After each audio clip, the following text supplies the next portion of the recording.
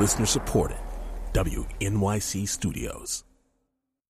I'm Kerry Nolan. It's Monday, August 13th, and time for WQXR's Washington Report online. Joining us now, as he does every Monday, is David Sanger, Chief Washington Correspondent for the New York Times. Good morning, David. Morning, Kerry.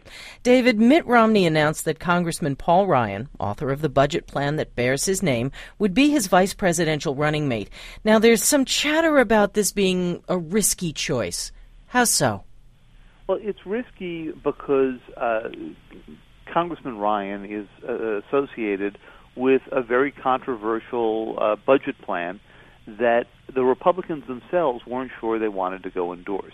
And they weren't sure of it because it tackles Medicare and Social Security, and you have to give him credit. He's one of the few in Congress who've actually looked at possibilities of deep cuts in Medicare and Social Security that would tackle the debt problem.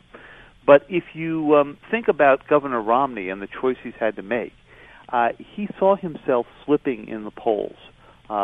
Surely over the summer, he must have gotten concerned that most of the numbers were indicating that President Obama was staying ahead in the swing states. He was going sooner or later to be tagged with the Ryan plan. So the issue here was simply whether he embraced Ryan and embraced the plan and just decided to run on it. That's what he decided to do. By many accounts, President Obama and Congressman Ryan don't particularly care for each other. Now, they're both policy wonks, so what's behind the animus?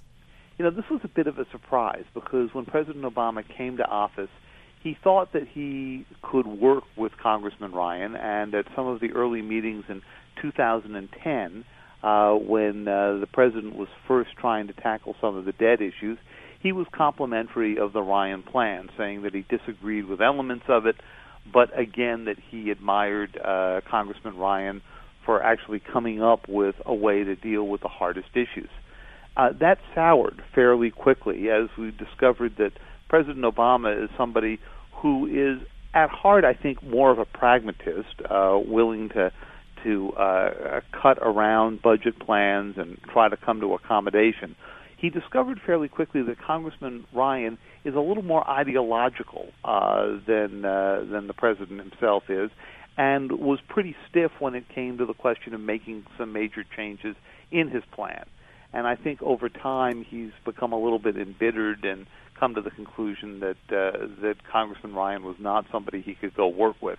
I think that there is a little bit of animus there. It's an odd case where the president knows the vice presidential candidate, the vice presidential opponent, better than he knows the presidential opponent. Thanks a lot, David. Thank you. New York Times Chief Washington Correspondent David Sanger. I'm Kerry Nolan, and that's the Washington Report on Classical 105.9 FM, WQXR.